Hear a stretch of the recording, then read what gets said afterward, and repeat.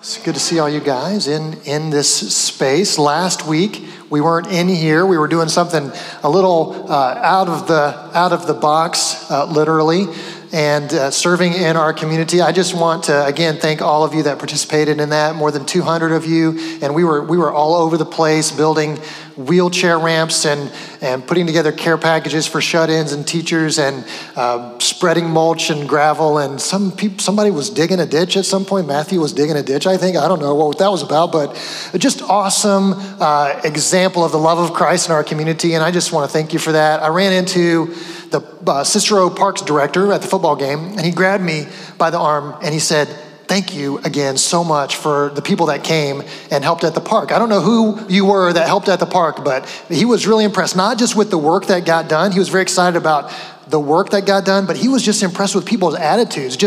He's like, these people know they're not getting paid, right?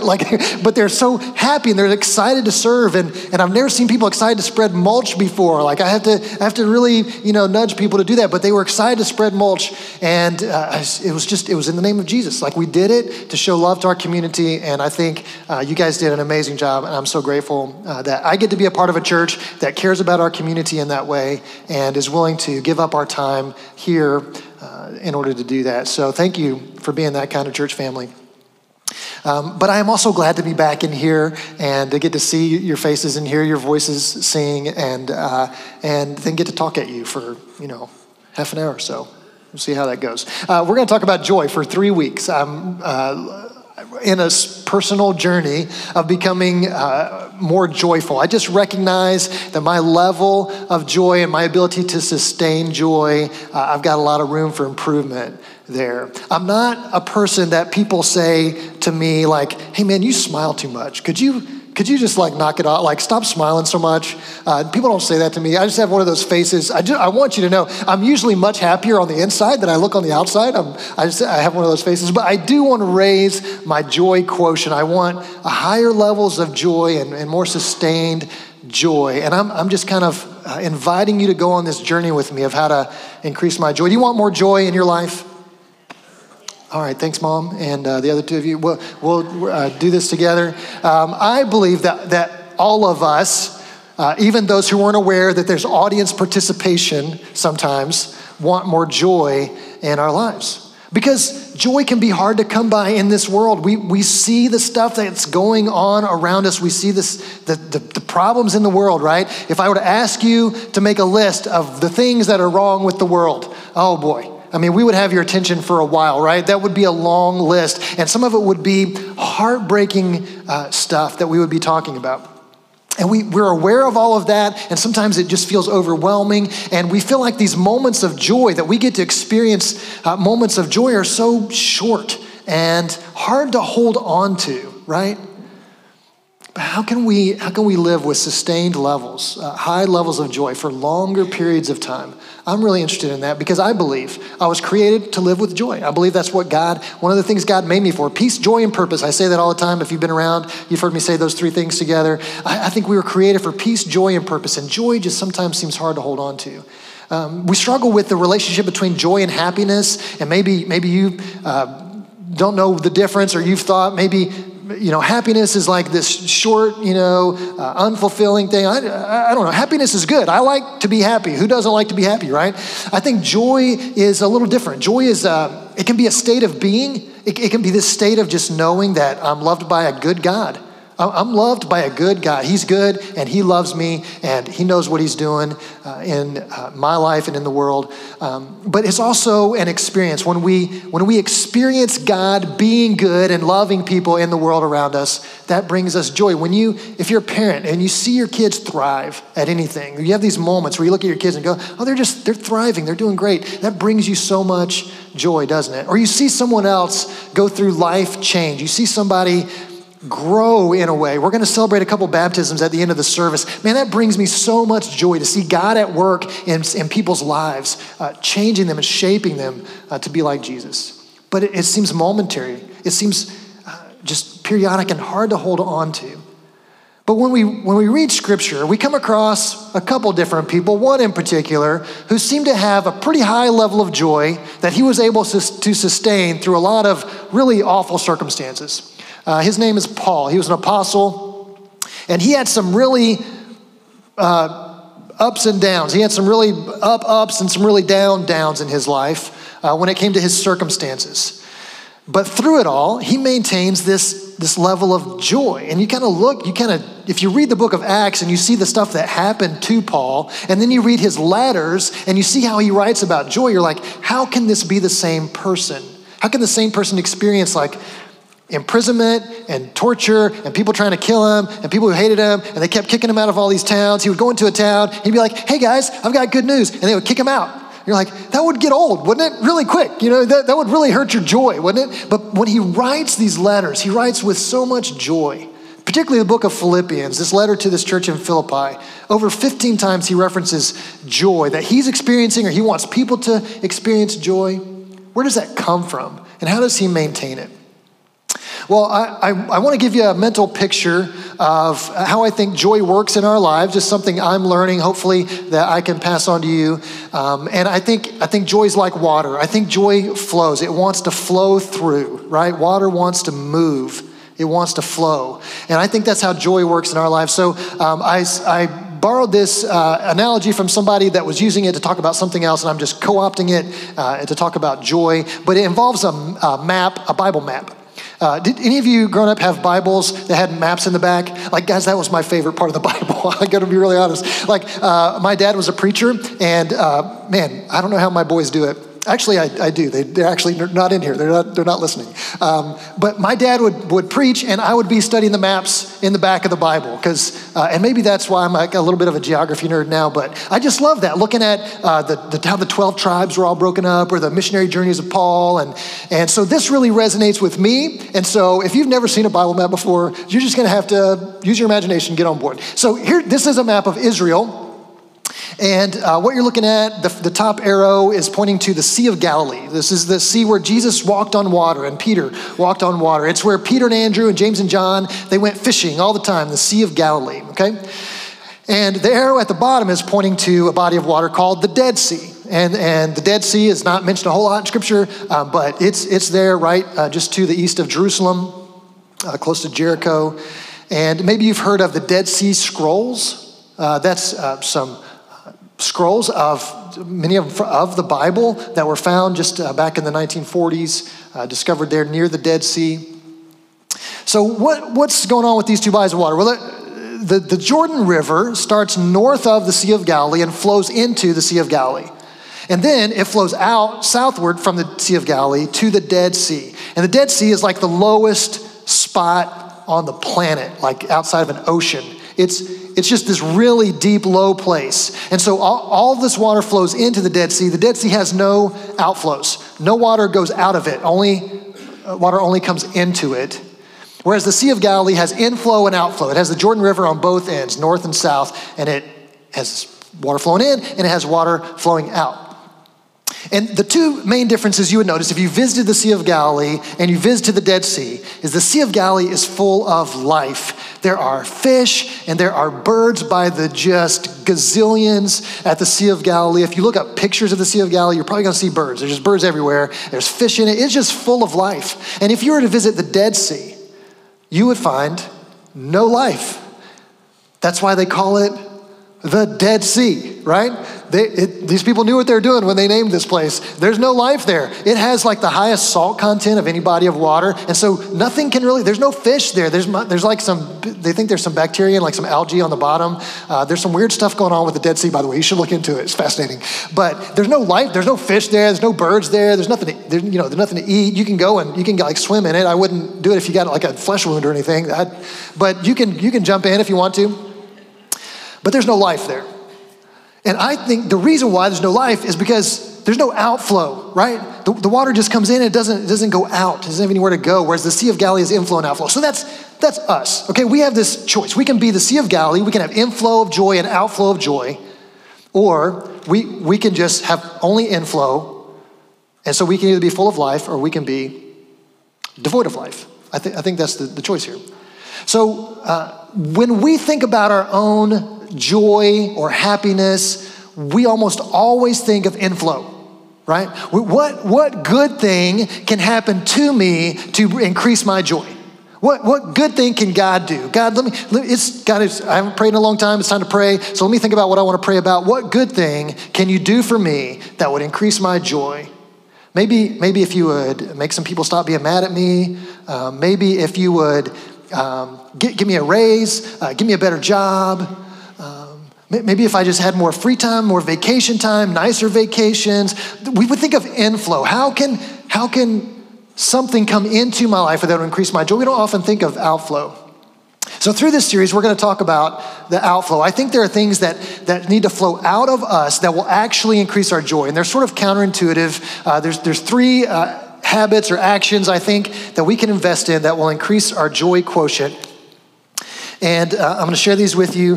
They are, I'm going to use the analogy CSI. So it's like we're doing an investigation of joy, CSI. They are compassion, sacrifice, and integrity. Now, when you reread those words, that doesn't scream more joy and happiness, does it? Like, oh, sacrifice. Yeah, sacrifice is my favorite. Sacrifice makes me really smile. I love sacrifice. No, we don't think of it that way. It's counterintuitive. We think about what comes in brings us joy.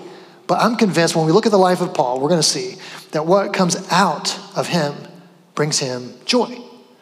So, we also are going to talk about some Dead Sea habits that can kill joy. We're going to call them Dead Sea habits because the Dead Sea is the lowest point. What does water like to do? Water likes to find the lowest point and just hang out there and become stagnant and lifeless. That's what it likes to do, right? And so the Dead Sea is where all the water comes in. These Dead Sea habits are things that we do that make us the low point, make us the center, where we want everything flowing in to us. And so the three Dead Sea habits that we'll talk about through this series are comparison, complaining, and control. I'm not going to tell you which week is which because some of you are like, I'm not showing up for the complaining one. Like that's something I just enjoy. It actually brings me joy to complain. So don't tell me not to complain. So I'm not going to tell you which week that is. So you'll just be surprised.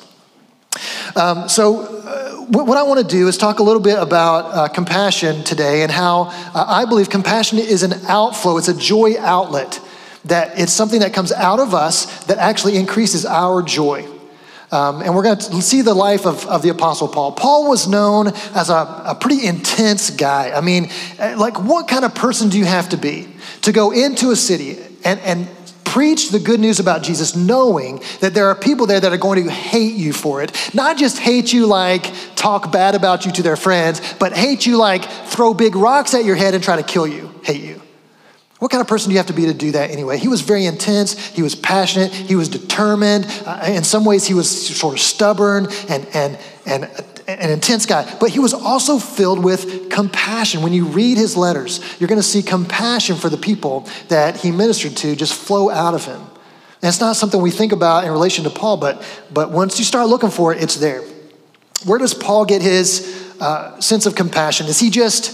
Are people just born compassionate or not compassionate? Wouldn't it be nice if we could just kind of write it off and go, well, I'm just not a compassionate person. It's kind of like I'm not tall, I'm not very good at basketball and I'm not compassionate, right? No, I don't think we can just write it off like that. Paul tells the church in Colossae, like, you should be clothed with compassion as followers of Jesus. I think we all are called to be compassionate. So where does it come from? Well, for Paul, I think he learned it from Jesus. When you read about Jesus and how Jesus, when he saw people and the way he responded to them, he was full of compassion. Just one example, Matthew chapter 9, verse 36. It says, when he saw the crowds, he had compassion on them because they were harassed and helpless like sheep without a shepherd. So what is compassion? Is it just a feeling? Is it just, do you feel bad for people? Is it like pity? Or is it more than that? I think it's more than that. I think compassion is a response to the suffering of another person that involves feeling and doing. I think it absolutely is feeling something. It's feeling, when you see someone else suffering and you have this emotional response, I think that's the first part of compassion. It's like 49%. You can't really call it compassion yet. It's when you do something because of another person's suffering that it becomes compassion. It's feeling and doing. And you see this in the life of Jesus. He had compassion on people, so he fed them. He had compassion on people, so he healed them. He had compassion on people, so he taught them. It's feeling and doing. And then this shows up in the life of Paul in some noticeable ways that I think are directly tied to his hard to believe level of joy. So let's look in Philippians chapter 1.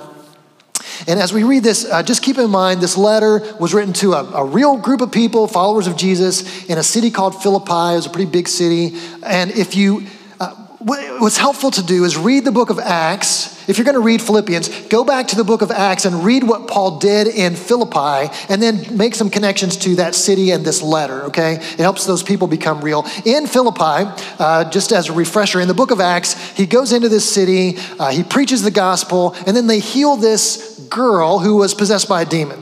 And they heal her in the name of Jesus.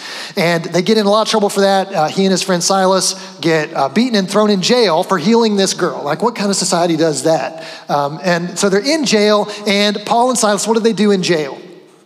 They sing. They sing, like, isn't that what you do in jail? You sing praises to God? Yeah, so that's what they do. They sing praises to God. An earthquake comes, sets them free, and the jailer comes to him, and afraid for his life, and he says, what must I do to be saved? And Paul says, hey, Jesus, believe in Jesus. Put your trust in Jesus. He's where it's at. So the jailer and his whole family go all in with Jesus to get baptized that night. I imagine, because I think it's probably true, that when this letter was read in the church in Philippi, that jailer and his family were sitting there listening. Like, so that helps me make a connection. So imagine the Philippian jailer listening to Paul write this. Here's what he says in chapter 1, verses 3 through 8. I thank my God every time I remember you. You remember that time you put me in jail? Yeah, I thank God for you.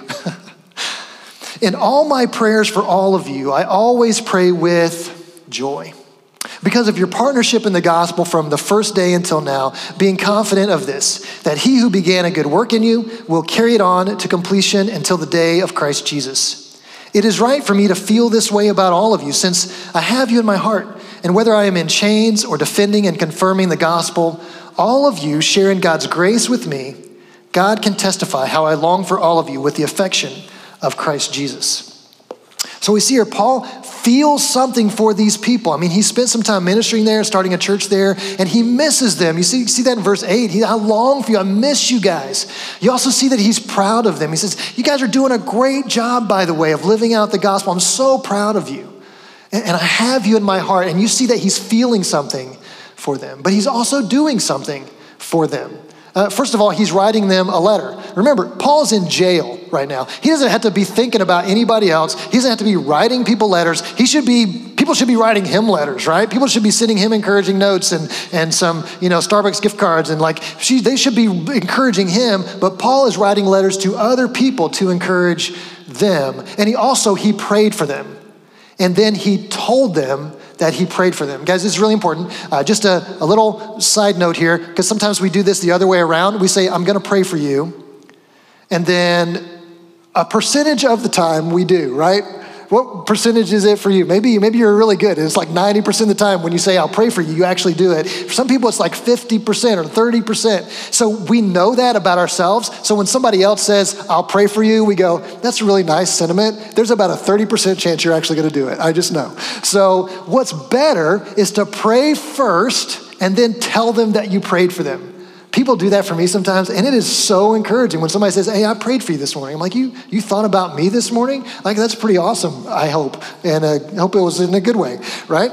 I love for people to tell me that. So he prays for them first, then he tells them that he prays for them. So he is demonstrating compassion. He's feeling something, and he's doing something. And just in case you think that he just had this special bond with the church in Philippi, and they were really close to him, and he didn't really feel this way about the other people that he wrote letters to. You can see this in his other letters. I just want to show you another example in 1 Thessalonians. So to the church in Thessalonica, here's what he writes to them. This is so intimate, it's almost awkward. Here's how he says it. Just as a nursing mother cares for her children, so we cared for you. That's not an awkward picture in your mind. Because we loved you so much, we were delighted to share with you not only the gospel of God, but our lives as well. And then verses 11 and 12, for you know that we dealt with each of you as a father deals with his own children, encouraging, comforting, urging you to live lives worthy of God, who calls you into his kingdom and glory. So Paul pictures himself as a mother with an infant, how infants need nurturing and affection and closeness. And then as a father with his older children who need instruction and guidance and encouragement. And that's how he thinks of his relationship with these people. He's a very compassionate person. And I believe that his compassion is tied to joy. Here's why I believe that. Philippians chapter 4, if you go towards the end of this letter, here's what he says in verses 10 and 14.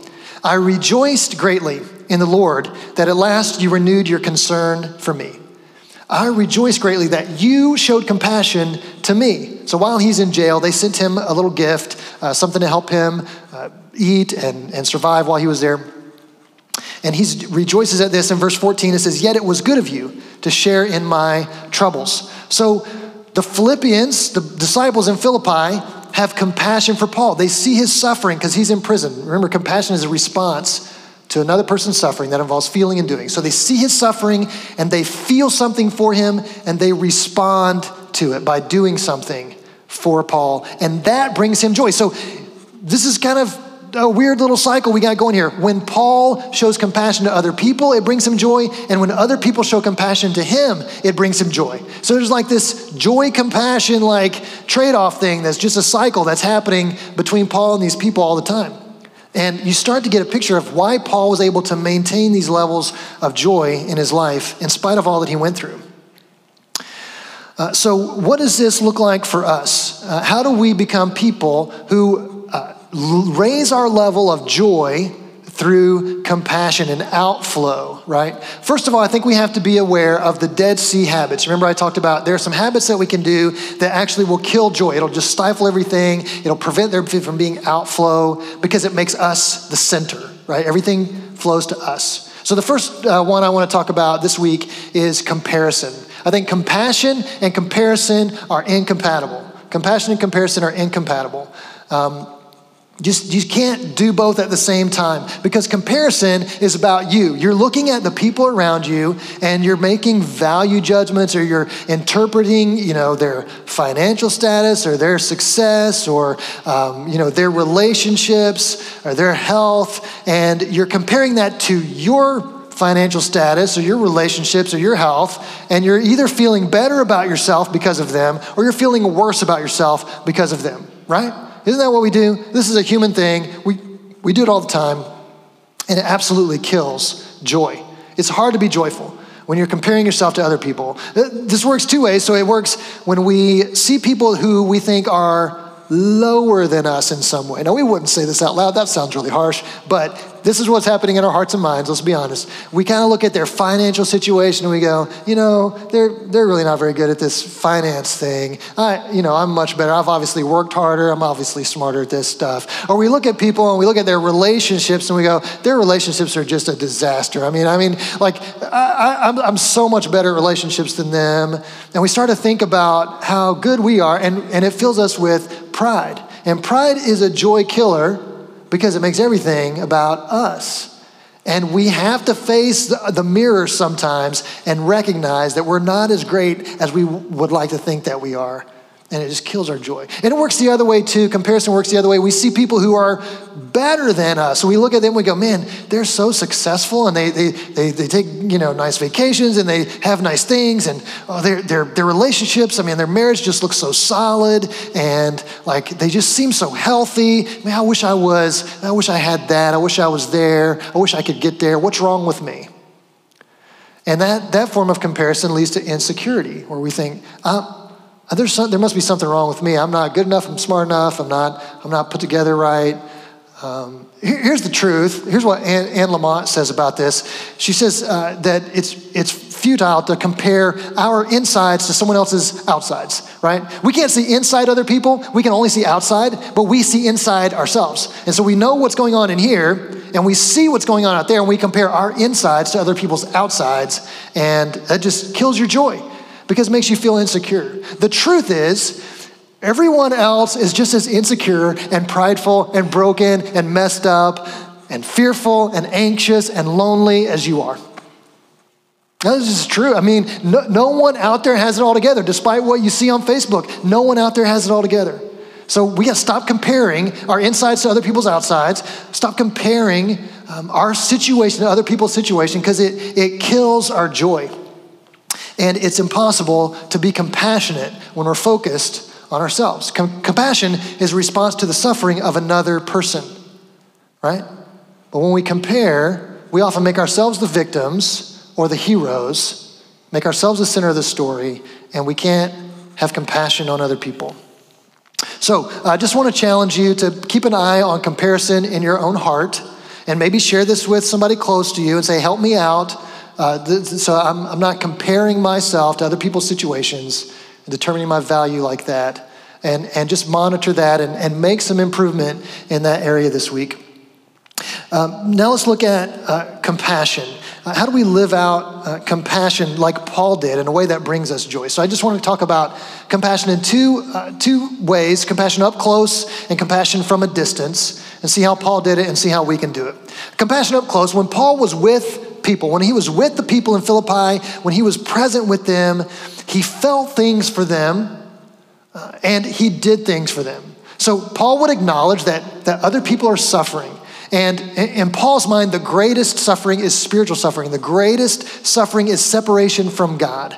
And so his solution to that is get connected to God through Jesus. And so in his compassion, he felt something for people who are far from God. So he shared the gospel with them. He also did other things on a more practical, temporal level. Like when he would go to a town, instead of asking them to support him financially, he would work. He would work another job. So he would preach and teach and minister, and then he would work another job to provide for his own needs, so he wouldn't be a burden on the people in the community. Like he felt things and did things up close for these people because he cared about them, he loved them, and he wanted what was best for them. So what does compassion up close look like in your life? I think it has to start with us recognizing that people around us are suffering, that everyone has some little bit of brokenness or fear or anxiety or pain, either in their past or in their present, that everyone around us needs compassion. And when we pay attention, when we look for these opportunities, then we have some decisions to make about what we're going to do. Just a good example of this. A few years ago, my wife spent a year working in the middle school here at Hamilton Heights. And she got to know a bunch of kids through the middle school. And she worked with a lot of kids that just struggled academically or for other reasons. And she really spent some time investing in their lives. And then she moved on from that job. But she still had a heart for these kids. And so right about that time, this program came into our community called Teach One to Lead One. It's a mentoring program for middle school and high school students. And she jumped all over it because she had a heart for these kids. And now she spends multiple hours a week and every single Thursday in the schools with these kids, sharing just her love for them, but really the love of Jesus through this mentoring program. She felt something for them and she's doing something for them because she got close and she paid attention and she saw their need and she developed a heart for them. I mean, that's what we're talking about, is this getting close to people, paying attention, like noticing what they need and then stepping into that need with whatever you have. That's compassion up close. But what about compassion from a distance? How did Paul do that? So when Paul writes this letter to the church in Philippi, he is away from them, from a distance, in jail. And like I said before, I mean, he's got enough on his plate, right? When you were in jail in the ancient world, they didn't put you up like in a room with 3 square meals a day and a bed and clothes to wear. They didn't do that. They locked you away. And if you were going to eat or have clothes to wear, it was only going to be because people who loved you outside of prison made sure that you ate and had clothes to wear. And so Paul's got enough to think about, right? He's figuring out how to survive. But he's still thinking about these people. I mean, most of his letters were written from prison. While he's in jail, dealing with his own issues, he's thinking about other people and how he can be an encouragement to them. So he sends them letters, he prays for them. And then for the church in Philippi, he does something else for them. He sends them a person.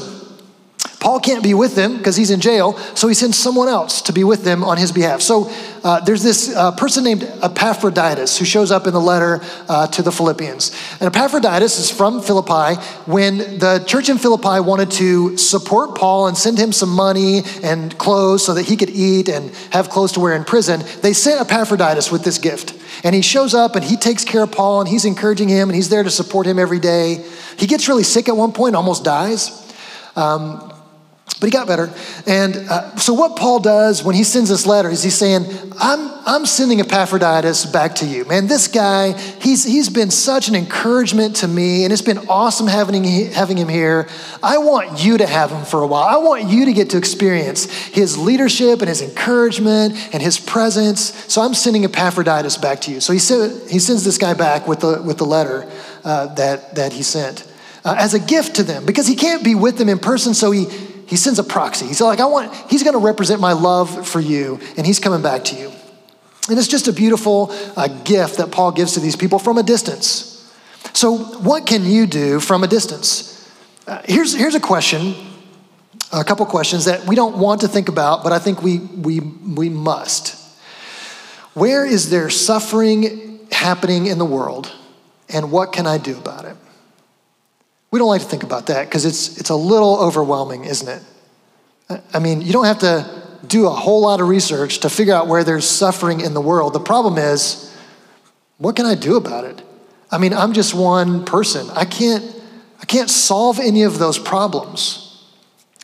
I used to feel this way about recycling.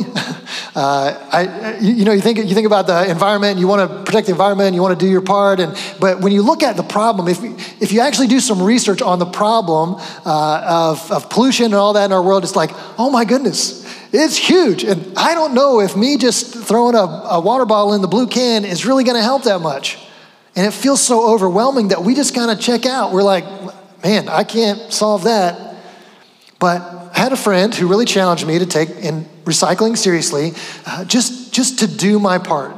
And so I've been doing that for the last few years. And I try really hard to recycle everything that's recyclable, not because I think I can solve the problem, but because I don't want to do nothing. I don't want to contribute to the problem by doing nothing. I don't want to do nothing. I can do something.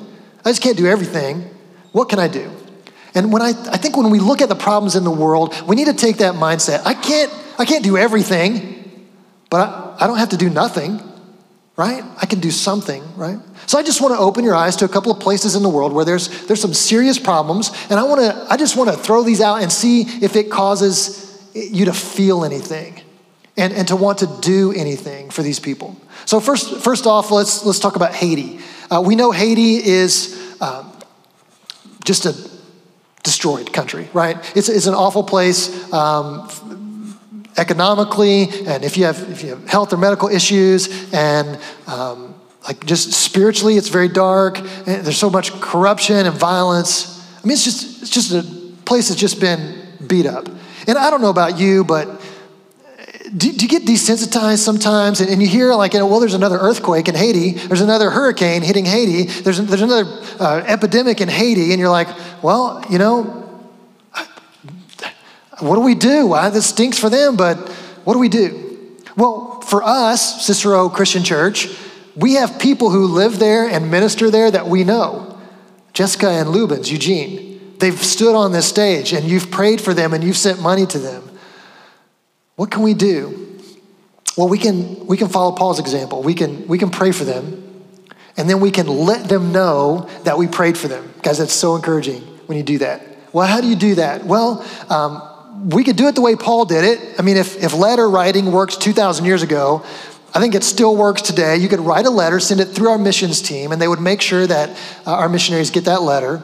But there's also technology has come a long way in 2,000 years. So you can find Jessica on Facebook and you can send her an email, or Facebook is not email. Those are two different things. I'm old. Stop. You can send her probably a message on Facebook of some kind or some sort of social media. You could communicate with her in real time, and say, hey, I've prayed for you today. What can I pray for you about tomorrow? How can I encourage you? You can send money. You can sponsor a child through their child sponsorship. There are things that we can do. You can't do everything. You can't solve the problems in Haiti, but you can do something, right? Do you feel something for those people? And does that feeling make you want to do something? That's compassion. Let me talk to you about the Democratic Republic of the Congo. You guys been there? No, me neither. It's a huge country in the center of Africa, 100 million people plus, and they've just been through it in the last 4 years. Before COVID, they had Ebola outbreak, cholera, the measles, and they're dealing with all of these epidemics in their country without a good infrastructure for medical support. And then they have militia violence, like these different factions in the country are fighting each other all the time and trying to take control through violence and oppression. And so imagine you're trying to send medicine to curb the Ebola outbreak in this one part of the country, and your medicine truck gets hijacked by rebels of some kind, and they steal it so they can sell it to another country, and it never gets where it was going. This is what they've been living with. There are millions of Christians in the Democratic Republic of the Congo, and they're struggling there because of religious persecution that's still present in that part of the world. Do you feel something for those people? Does it make you want to do something for those people? If so, you can pray for them. You can let them know that you're praying for them. You can find organizations that are working in that country to try to make things better, to try to provide resources, make medical care available, spread the gospel, and you can partner with those organizations or support those people through encouragement and prayer. Let's talk about Afghanistan. We know that with the Taliban takeover, there's a lot of just tension and difficult situation for those folks. And as Americans, we often think about how this affects us and how it might affect Americans there. But truly, the greatest danger with the Taliban takeover is not to Americans, it's to people who live in Afghanistan. The Christians who live there, and particularly educated women, are just under severe test right now. Do you feel something for them? Does it make you want to do something? Could you pray for them? Could you send support? Could you find an organization that's working in that country to care for the people who live there? What can you do? Just a little bit of compassion. We could go on. There's a lot we could talk about. Central America. So here's something that we kind of know because the way our news services work. We know there's an immigrant problem at the border, right? So as followers of Jesus, we should care about that. We should care about immigrants. We should care about refugees and people seeking asylum. But what if we also tracked back from the border to figure out what are these people running from? In Guatemala, Ecuador, and El Salvador, there are health crisis and nutrition crisis happening. 45% of children in those three countries are either malnourished or undernourished. Children. Guys, think about your children and your grandchildren not having enough food to eat. What would you do to try to get enough food for your family to eat? But the governments in those countries are broken, and there's corruption, and it's a mess, and there's gang violence. Do you feel something? Can you do something? Can you pray? Can you find organizations to partner with that are providing relief and treating this problem at the source? I know it feels overwhelming, and you can't do everything. You can't care about all the people. You can't solve all the problems. You probably can't solve any of the problems. But guys, do you know what our God can do? Absolutely anything. And he cares. He cares about the people in Afghanistan every bit as much as he cares about people in America, or Guatemala, or the DRC, or Haiti, or Canada. God loves all people everywhere. And he invites us to demonstrate compassion to them. So I know it's overwhelming, but let me share this, just some words of Jesus. In Matthew chapter 10, he says, "If anyone gives even a cup of cold water to one of these little ones who is my disciple, truly I tell you, that person will certainly not lose their reward." Just a cup of cold water. Jesus is not calling everyone to solve all the problems. He's saying, what do you have? And what can you do with what you have? Do you care about people? Do you feel something for those who are suffering? And can you do something? So, did you bring a cup today? Some of you did bring a cup. You got some coffee in it. You can hold your cup up. If you didn't bring a cup, do this, make a cup. Everybody, join me here, do this. Audience participation time. Thank you, Sage. Make your cup and look in your cup. What do you have? Think about your your resources. Your resources are your time. Most of you are like, don't have much of that. Well, you make your choices. You have what you have. What do you have when it comes to treasure, financial resources, material stuff? What's in your cup? You're like, not much. What do you have when it comes to talent and your just ability to do things that maybe not everybody can do? What's in your cup? And who do you care about? How can you take what's in your cup and do something for somebody that you care about? Let's use our imaginations for a minute. So you know what's in your cup. Close your eyes for a minute. Everybody close your eyes. Who's somebody up close, somebody that you see regularly, interact with, you know their name, that's suffering? They've got some kind of pain or brokenness or fear or anxiety or heartbreak. Is there anything in your cup that you can offer? A word of encouragement, prayer, a card, some face-to-face time, financial support? What can you offer? Think about people who are far away. Maybe it's one of the countries that we talked about, Haiti, Afghanistan, Republic of the Congo, Central America, or somewhere else that just has your heart. Where is suffering happening far away from you? And what's in your cup? What can you offer? Do you feel something? What can you do?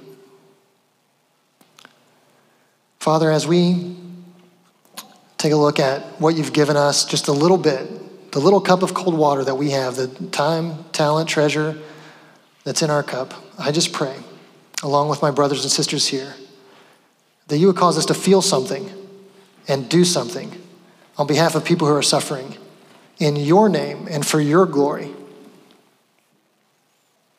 In Christ's name we pray, amen. Friends, I want to remind you of where we started. We kind of ended talking about compassion and what you can do for others, but we started talking about joy. And everyone would love to increase their level and sustainability when it comes to joy. What if the way to increase your joy is not about more coming in, but it's about something going out? What if it's about an outflow more than an inflow for you? And maybe showing compassion for others will increase your joy. I just want to leave you with that challenge. We're going to celebrate a couple baptisms, and I hope this brings you joy to see God at work in people's lives. These two young men that are giving their lives to Christ today, I hope it brings you joy to see what God's doing in their hearts. So we're going to get ready to celebrate that just now.